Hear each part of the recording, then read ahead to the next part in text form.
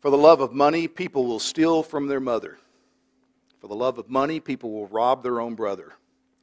For the love of money, people can't even walk the street because they never know who in the world they're going to beat for that lean, mean, green, almighty dollar, money. So sang the OJs in 1973 when they made their hit song, For the Love of Money, known to our nation. The title of that song, of course, comes straight out of the Word of God. In 1 Timothy chapter 6, verse 10, the Apostle Paul writes, For the love of money is the root of all kinds of evil. When Paul wrote that, he was merely summarizing what the Bible teaches from Old Testament to New Testament in many places, warning us about the dangers of pursuing money. Paul goes on in that same text to write, It is through this craving, that is, through the love of money, that some have wandered from the faith and have pierced themselves with many pangs. Now, if you're not familiar with the Bible, it may surprise you to see just how much the Bible talks about money. We have it in the Old Testament stories of the history of Israel, the warnings when they went into the land of promise, that they wouldn't forget God as God prospered them. We see it in the wisdom literature in the book of Proverbs, where we're warned about putting our confidence in money because it'll take wings and fly away. We see it in the teachings of Jesus.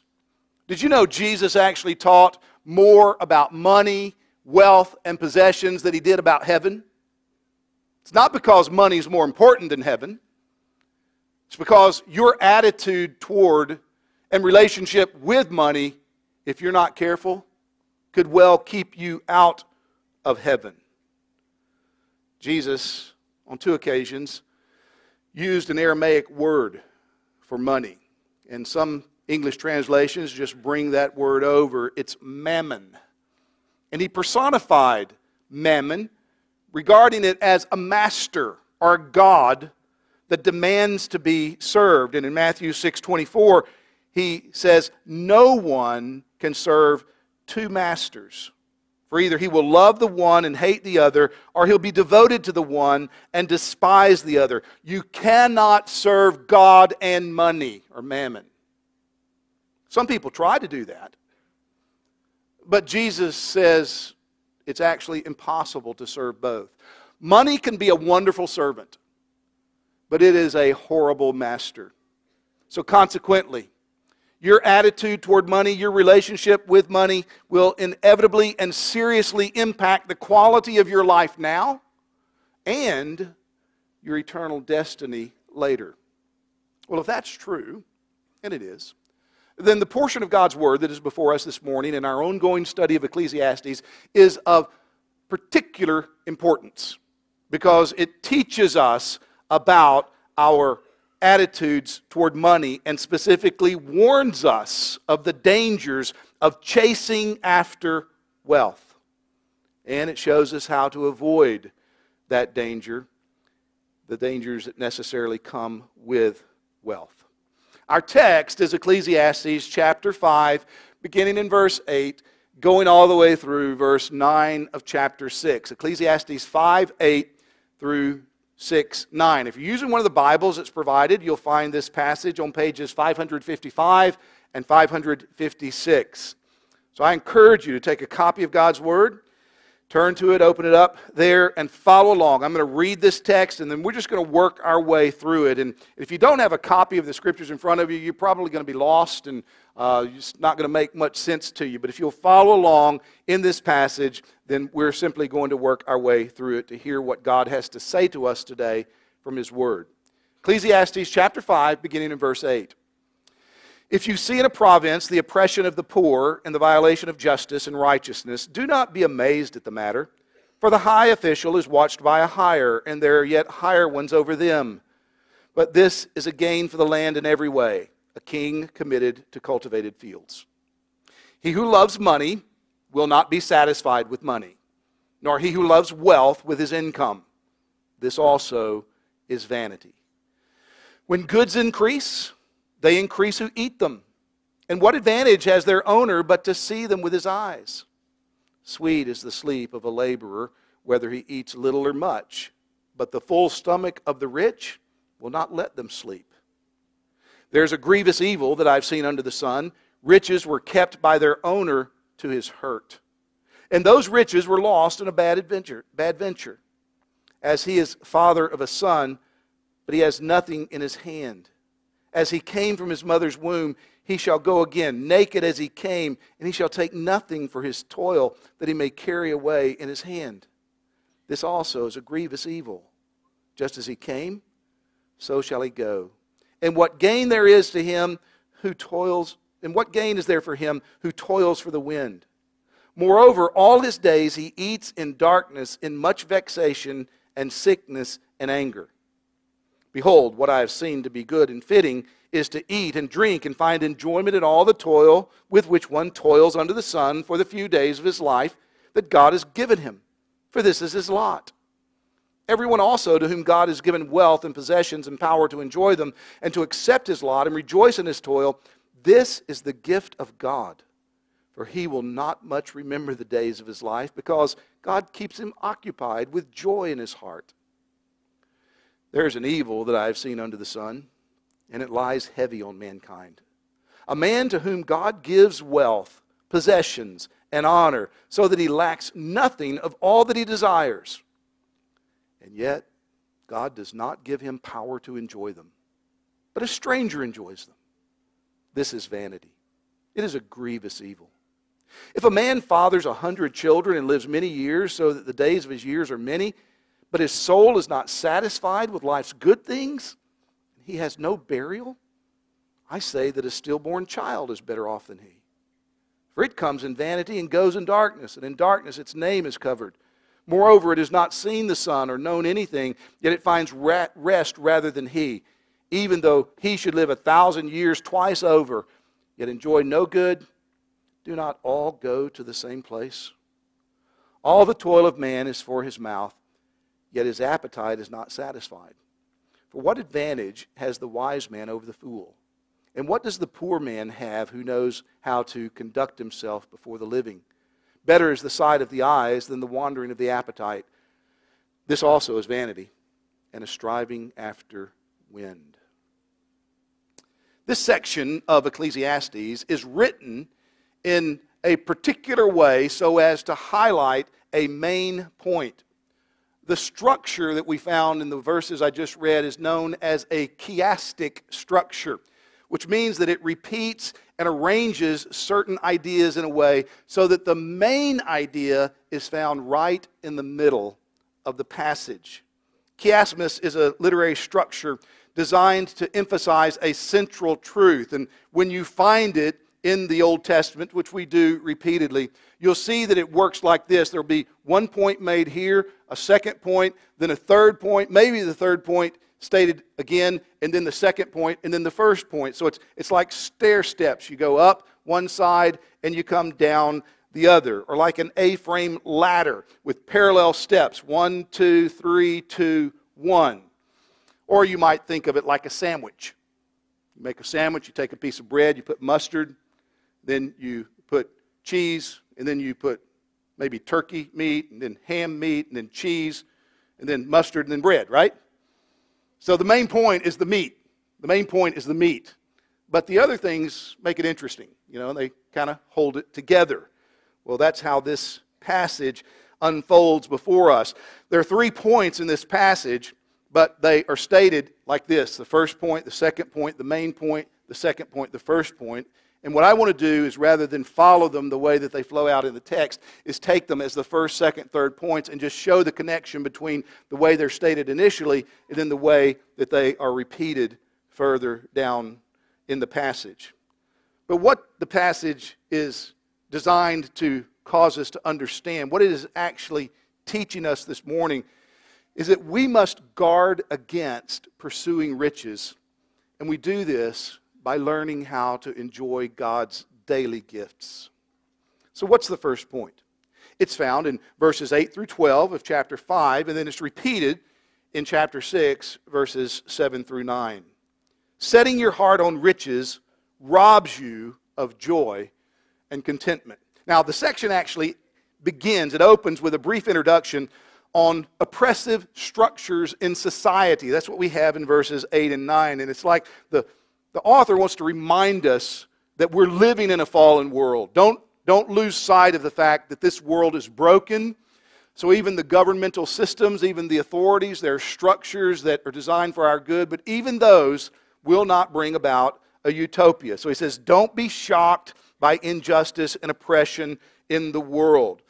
The very structures, the governmental positions that God establishes that are designed to promote justice are prone to promoting injustice. And he says in verse 8 that the result is oppression of the poor, violation of justice. The reason for this is that there's corruption at every level.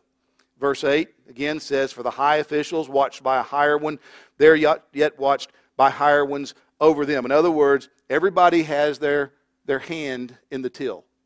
Everybody's looking out for something other than just simply what is right and good and just. Verse 9 says, however, there is gain for a land in every way when a king is committed to cultivating fields. In other words, that the government, even when it's fallen, even in this broken, fallen world, provides some benefit, and it provides benefit whenever it does things that operate for the welfare of the whole, like a cultivated field, or we might say like paved roads or the electric grid, these types of things that are beneficial for all of us.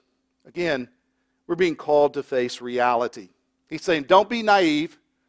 Don't think that if you just get the right things in place, you just do the right things, then utopia will come. You're still living in a real world that is fallen. He goes on then in verses 10, 11, and 12 to teach us that money will never satisfy the person who loves it. Look at verse 10 again.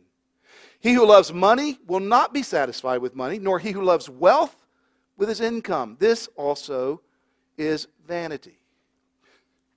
To love money, to love wealth, is to relate to it in a way that we were never designed to relate. It means to value it too much, to put too much emphasis on it, to desire it too much, so that attaining more of it is always the goal of your life. Loving money and looking for satisfaction from wealth is like trying to quench your thirst by drinking salt water. You think, oh, I just need one more drink. Just one more, and then that'll do it. I just need one more dollar. I just need one more increase to my income. When you love money, that's the inevitable pattern of thought that you fall into. With more wealth comes more need to spend. This is verse 11. When goods increase, they increase who eat them. I mean, just think about this. Think about the expenses that go with having a lot of money. When you have a lot of money, you have expenses that people who don't have a lot of money don't ever think about. You need a good accountant, maybe a good tax lawyer to help you figure out your taxes and avoid paying more than you should. You might need security. You might need some investment advisors, things like that that just go with managing more than if you just had a little. And so verse 11 says that what the rich person inevitably winds up doing is watching his money flow out to cover increased expenses. What advantage has the owner but to see them with his eyes? He sees the expenses go up as his wealth goes up.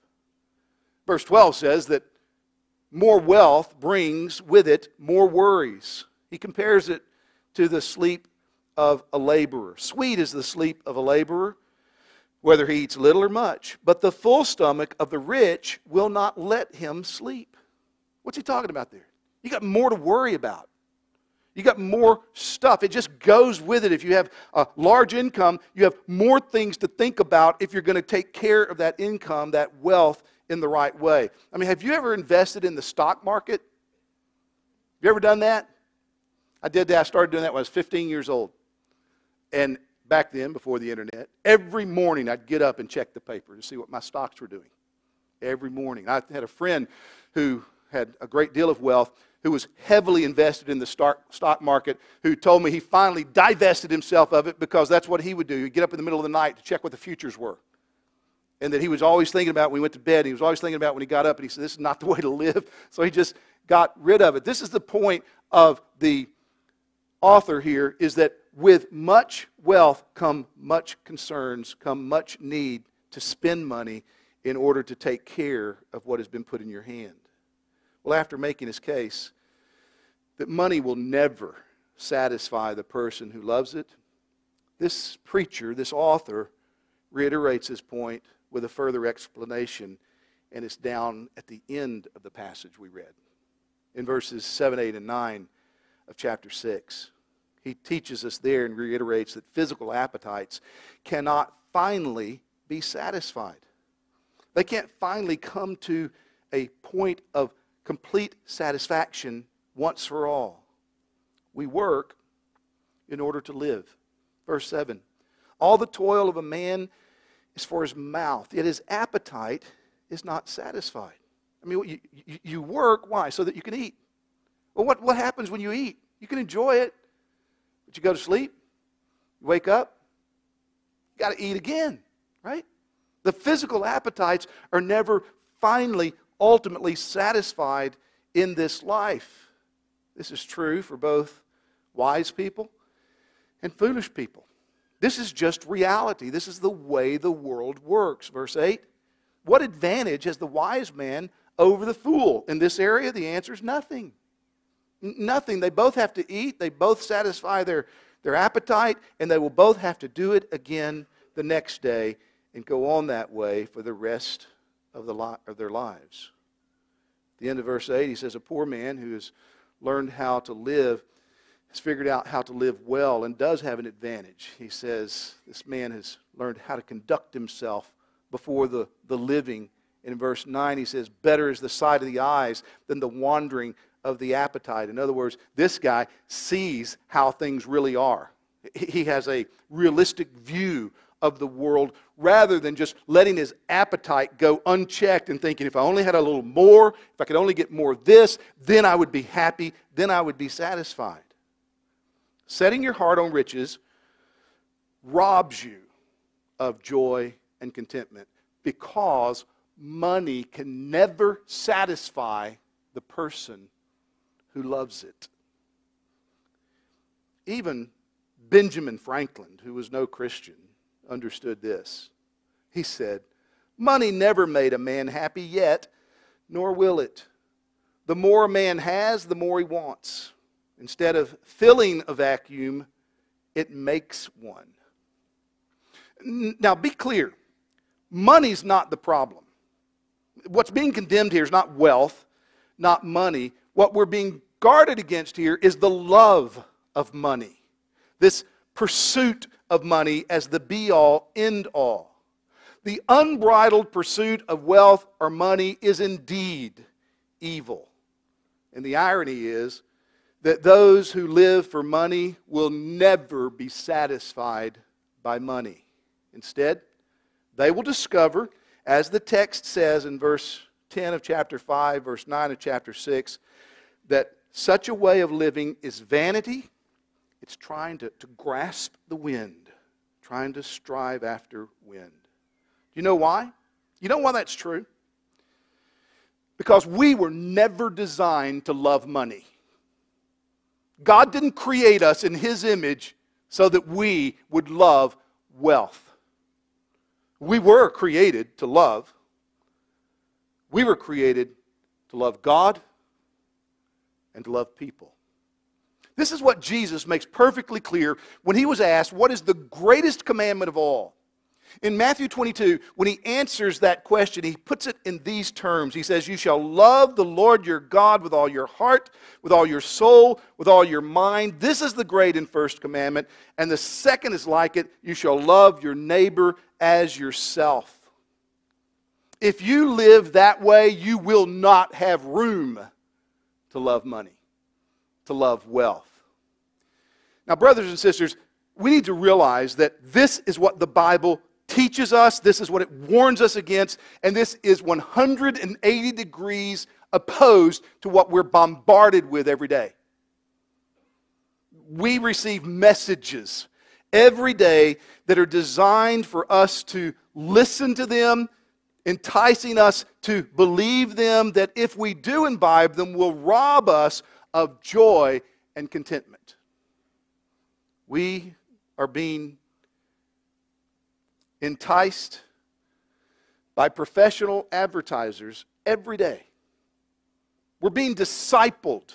Parents, your children are being discipled every day by professionals who are seeking to get them and us to want what they're selling, to take, to have, to feel a sense of need for what they are offering.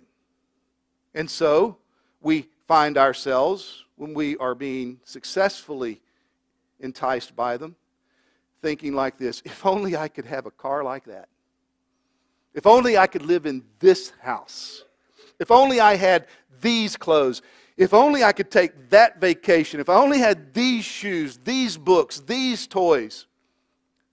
And when we start thinking like that, believing that my life then would be filled with joy and satisfaction and contentment, you can be sure you have bought the bill of goods that's being sold to you by people who do not understand and do not believe what the Word of God teaches here. We're being encouraged to love money, to love the stuff that money can buy. And we're being encouraged down this path with promises of great joy and contentment that will inevitably accompany more wealth. Yet in reality, more wealth, more possessions can never satisfy a person who is made in the image of God. Why? Because, as the early church father Augustine realized 1,500 years ago when he prayed, "Oh God, our hearts are restless until they come to rest in you." We're made by God, to be like God, to live for God, to find our joy and our contentment in God. And when anything else begins to take the place of priority in our lives that our Creator reserves for Himself, you can be sure, no matter how much of it you acquire, it will never, ever satisfy. God made us for Himself. He made us to love Him supremely, to love people sincerely. And sin has come into our lives to completely disorder our loves. When the human race fell away from God, sin came in and began to short-circuit our affections. We began to be rewired in bad ways so that we don't love as we ought to love. We don't love what we ought to love. And that's the way we live until God, by His grace, comes and reveals Himself to us and opens up our understanding to see His great love for sinners in Jesus Christ. And when you experience God's love in Christ, your own loves begin to be reordered in right ways. And you realize that the greatest thing in all the world is God.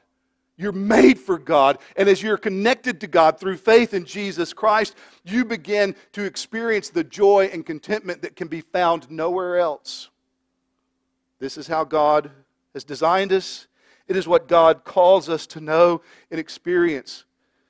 The reason so many people have their loves disordered and remain living that way is because they have never come to experience the love and kindness of Jesus Christ, who died on a cross in order to restore us to God. Let me just ask you, can you honestly say, right now, as you sit here this morning, that you love God supremely? That you love Him above everything else that your heart might desire? When it comes to keeping God's commandments and pursuing other, maybe even legitimate desires, is your default mode to obey God because you love Him? Or is that even a thought? Does that thought even cross your mind? Or have you become so acclimated to the way that the world bombards us and trying to entice us to think that that's not even a question in your mind. God made us for Himself, and He calls us to love Him supremely, to serve Him supremely. What is it? What is it that you serve? What is it that motivates you? What is it that gets you out of bed in the morning? What is it that keeps you going? Are you trying to serve some, what the Bible describes as insatiable appetite, desire? Or the God who created you for Himself, who offers to you reconciliation to know Him as you acknowledge what's true about yourself in this world and you see His great love for sinners? You'll never love right until you come to know the love of God. And God so loved this world that He gave His only begotten Son, that whoever believes in Him will not perish, but will have everlasting life. Do you know that?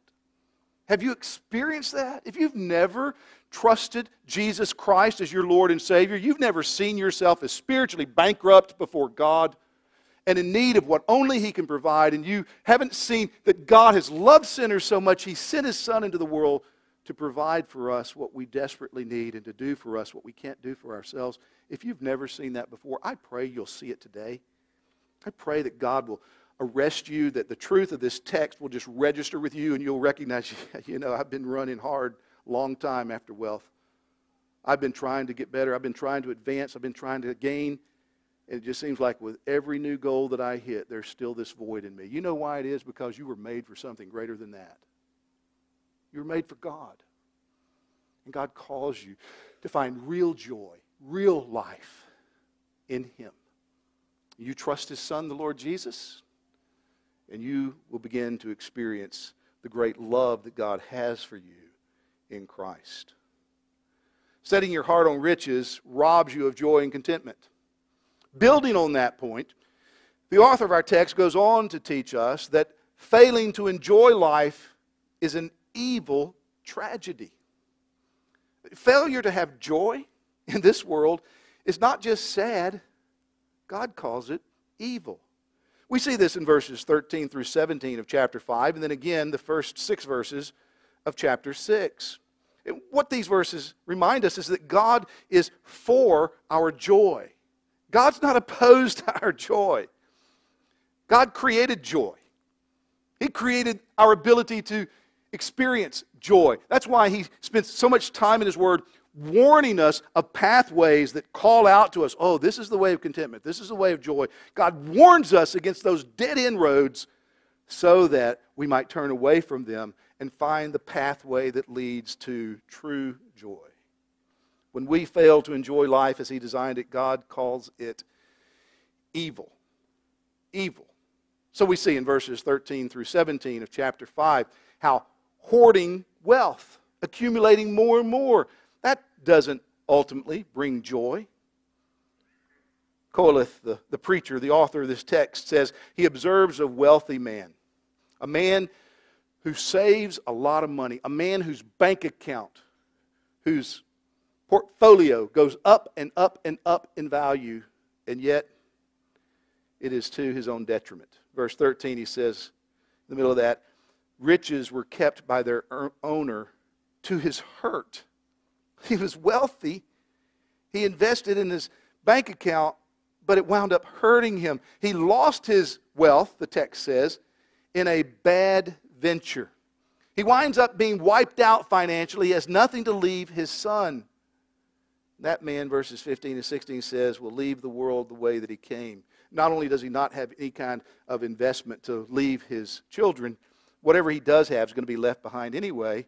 Verse 16, he says, this is all toiling for the wind. Verse 17 is a sad commentary of how a guy like this lives. Moreover, all his days he eats in darkness, in much vexation, in sickness, anger. He's trying to get more. He worked hard. He saved. He invested so that he might experience joy and contentment. But what has happened to him is the exact opposite of that which he strived for. Think about this. Koheleth says, this is what I saw. Here's a hard worker. Here's a guy that invested shrewdly. Here's a guy that saved his money. He didn't go out and spend it frivolously, and then tragedy struck. He lost it all. And the result was his days were spent in vexation, sickness, and anger. He scratched, he clawed, he worked his way to the top. He hoarded what he earned, yet through an unfortunate turn of events, he lost everything. We're not told what those turn of events were. Could have been a foolish investment. Maybe he got cheated.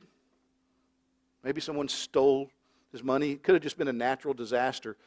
But the result is he has nothing that he intended to have, nothing that he thought he was securing when he was doing all of that work. And verse 13 says, this is a grievous evil. God says, not only is this a sad story, it's wicked. It's evil. It's not the way God created us to live. This reminds us of the story that Jesus told when somebody came to him and tried to engage him, entangle him in settling accounts between him and his brother. In Luke chapter 12, Jesus responded by telling the story of a rich farmer. Let me just read to you part of what he said. Luke 12, Jesus says, the land of a rich man produced plentifully. And he thought to himself, what shall I do? I have nowhere to store my crops. More wealth, more problems. You see that? It's inevitable. And he said, I will do this. I will tear down my barns and build larger ones, and there I will store all my grain and my goods. And I will say to my soul, soul, you have ample goods laid up for many years. Relax, eat, drink, be merry, be contented, enjoy life. But God said to him, Jesus said, you fool, this night your soul is required of you, and the things that you have prepared, whose will they be? And then he applies it. He says, so is everyone who lays up treasure in this world but is not rich toward God. It's an evil tragedy to miss out on real joy by living this way, thinking that you are pursuing what will bring you joy.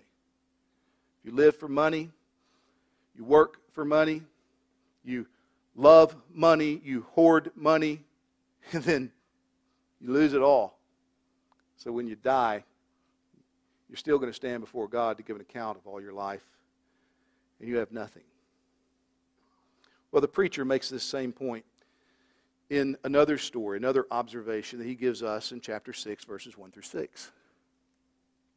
And this story is designed to reiterate the point that possessing wealth does not guarantee joy. It just can't. Listen to what he says. Verse 1, chapter 6, Ecclesiastes. There's an evil that I've seen under the sun, and it lies heavy on mankind. A man to whom God gives wealth, possessions, and honor, so that he lacks nothing of all that he desires, yet God does not give him the power to enjoy them. But a stranger enjoys them. This is vanity. It is a grievous evil. If a man fathers 100 children and lives many years, so that the days of his years are many, and his soul is not satisfied with life's good things, and he has no burial, I say that a stillborn child is better off than he. For it comes in vanity and goes in darkness, and in darkness its name is covered. Moreover, it has not seen the sun or known anything, yet it finds rest rather than he. Even though he should live 1,000 years twice over, yet enjoy no good, do not all go to the same place. You see what he's doing? He's describing a tragic life.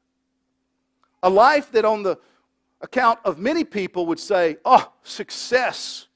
Look what this guy has done. And yet, in reality, is evil and tragic. Here's a man blessed with wealth, blessed with possessions, blessed with honor, but he doesn't have any ability to enjoy them. He lives long. He has many children, both of which are signs of great blessings of God, especially in the Old Testament Hebrew way of thinking about blessings. But he finds no satisfaction with life's good things in verse 3.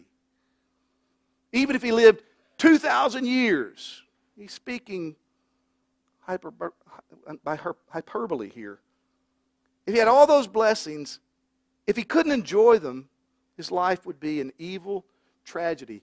He says, a stillborn child would be better off than such a person. Now, when he uses this analogy, he's not diminishing the pain of stillbirth. Rather, he's trying to emphasize the tragedy of having good things in life without the ability to enjoy them. It'd be like being given a brand new car and no keys. What you've always wanted, no ability to enjoy. It would be like somebody saying, I'm going to give you a brand new, custom-made 80-foot yacht. It's right in the middle of North Dakota. No ability to enjoy it. Wonderful, wonderful gifts. God is for our joy. And yet the only way that we can enjoy life, the life that He gives and the things that He gives to us in life, is to do so by living on His terms. When you live for wealth, when you chase after riches, you're living contrary to the way that He designed for you to live, and you will never experience the joy and contentment that He offers to you. Setting your heart upon riches robs you of joy and contentment. And failing to enjoy life is an evil tragedy. And that then leads us to the main point, the focal point of this passage, which is this: learning to recognize God's gifts leads to a life of joy and contentment. We see this in verses 18, 19, and 20 of chapter 5. Life is a gift from God. All the things we have in this life are blessings from God, including wealth. It's His gift.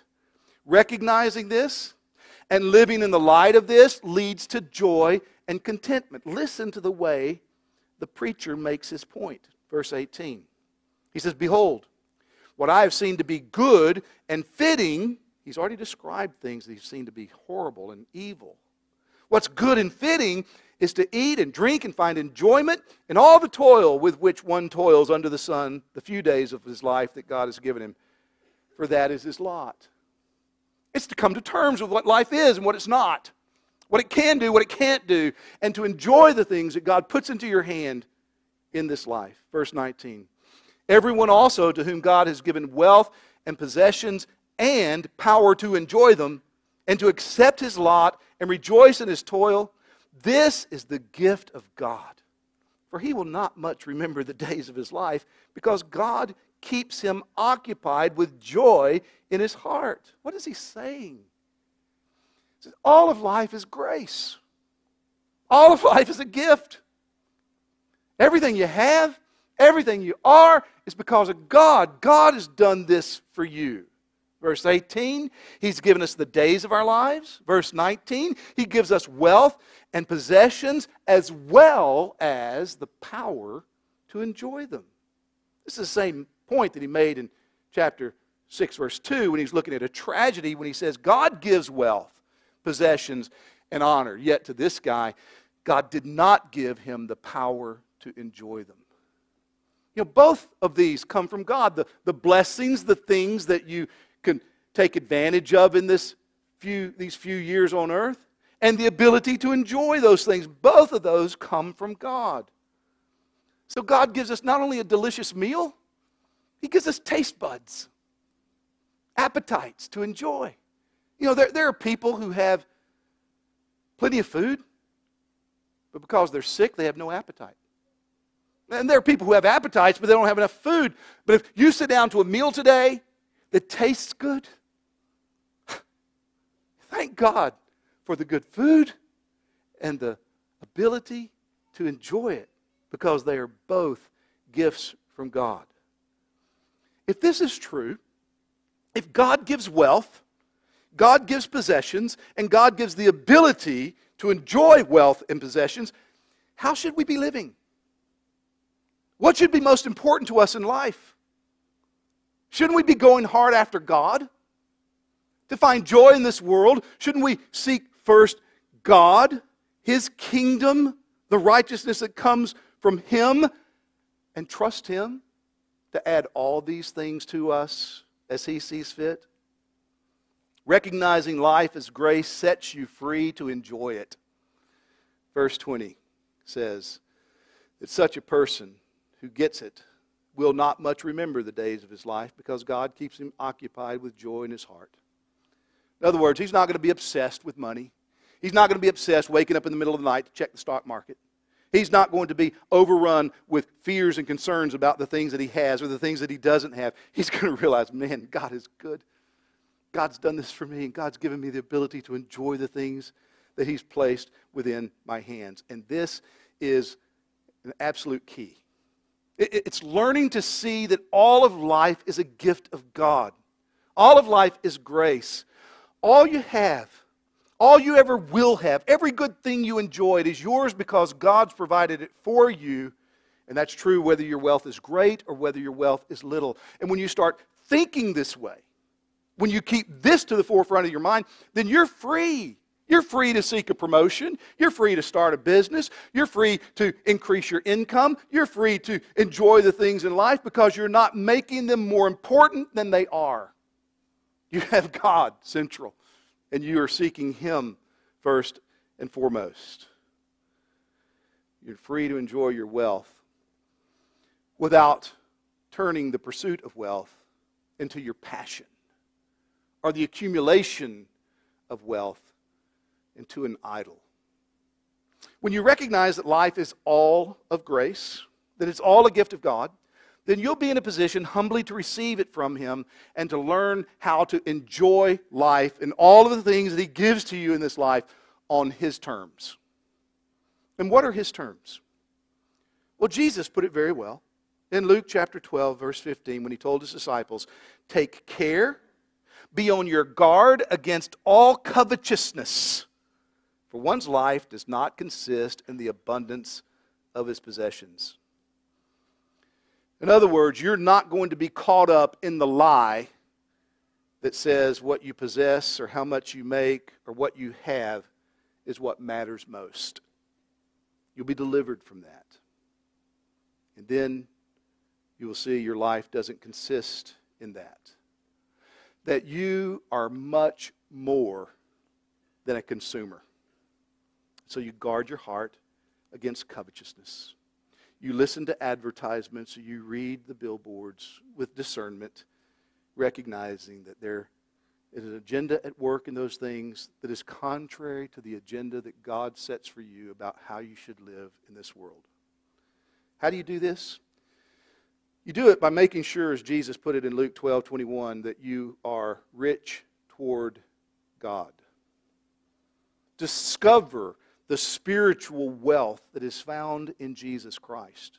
You do this by trusting Him, taking Him at His word, dedicating yourself to Him, living for Him, finding your life in Him. If you're not trusting Christ, then you're going to miss all of this. And your greatest need is to come to know Jesus Christ as your Lord today. Today. Trust Him today. If you know Christ, brothers and sisters, we're not free from the temptations to fall into these pitfalls. We've got to constantly be reminded and having our minds transformed, renewed by the Word so that we see things rightly and we learn how to enjoy this life without making idols of the things that come to us in this life. There are eternal consequences that hang on the decisions you make about how you relate to your wealth and possessions. Money can be a great blessing, but it can also be a great curse.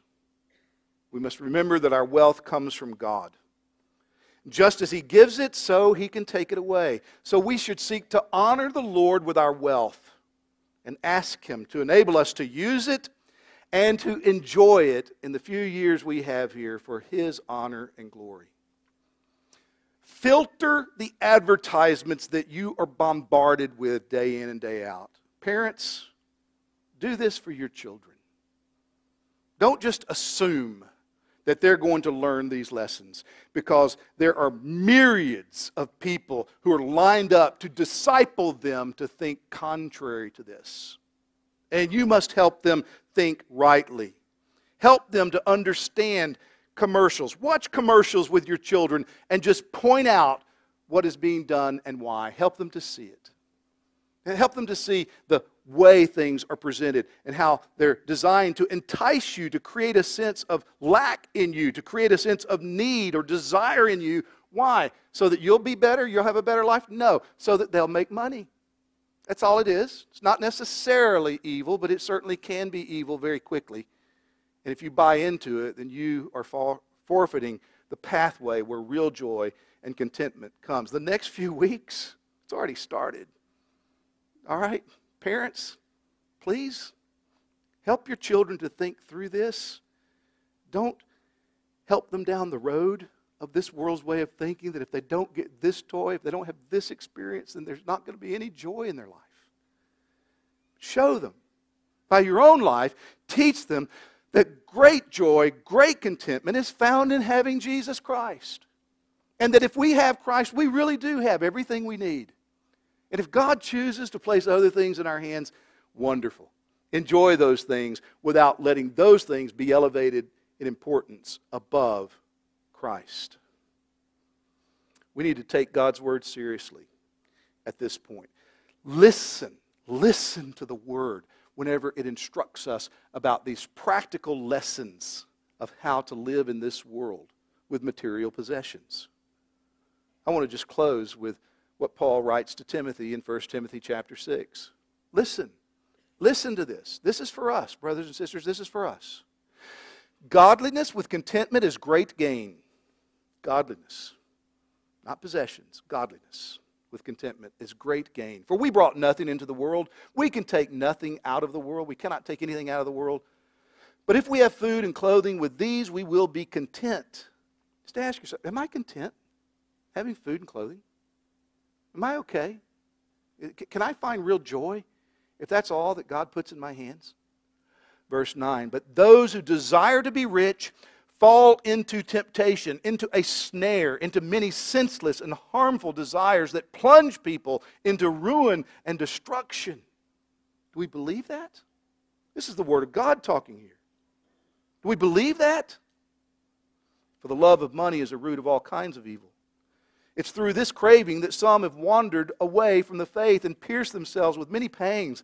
As for the rich, in this present age, he goes on to say, charge them not to be haughty, to think that they've attained something that is superior to everybody else or that they deserve to be above everybody else, nor to set their hopes on the uncertainty of riches. Why? Because riches can take wings and fly away. But to set their hopes on God, who richly provides us with everything to enjoy. God's not against our joy. He's not against you enjoying the things that He puts in your hands. He's given it to you to richly enjoy as you put your hope in Him. They are to do good, to be rich in good works, to be generous, to be ready to share, thus storing up treasure for themselves as a good foundation for the future, so that they may take hold of that which is truly life. Don't chase after wealth and riches. Chase after God. You were made to know Him. You were made to love Him above everything else and everyone else. Seek Him and His kingdom as your top priority. He will give you all that you need. And not only that, He will give you the ability to enjoy whatever He puts in your hands. Enjoy it. You won't turn it into an idol, and you won't let it compete with your affections for our great God, who created us and who saves us in Jesus Christ. Let's pray. Father, thank you for your word. Please help us to understand it and to seal truth from your word to our hearts. I pray that the things we've looked at this morning might resonate within us, and that every good and true thing that was said, your Spirit would seal it to our hearts. Deliver us from the fantasy of thinking if we just had more and could do more, then our lives would be content. Help us to find our joy and satisfaction in you. For Jesus' sake, amen.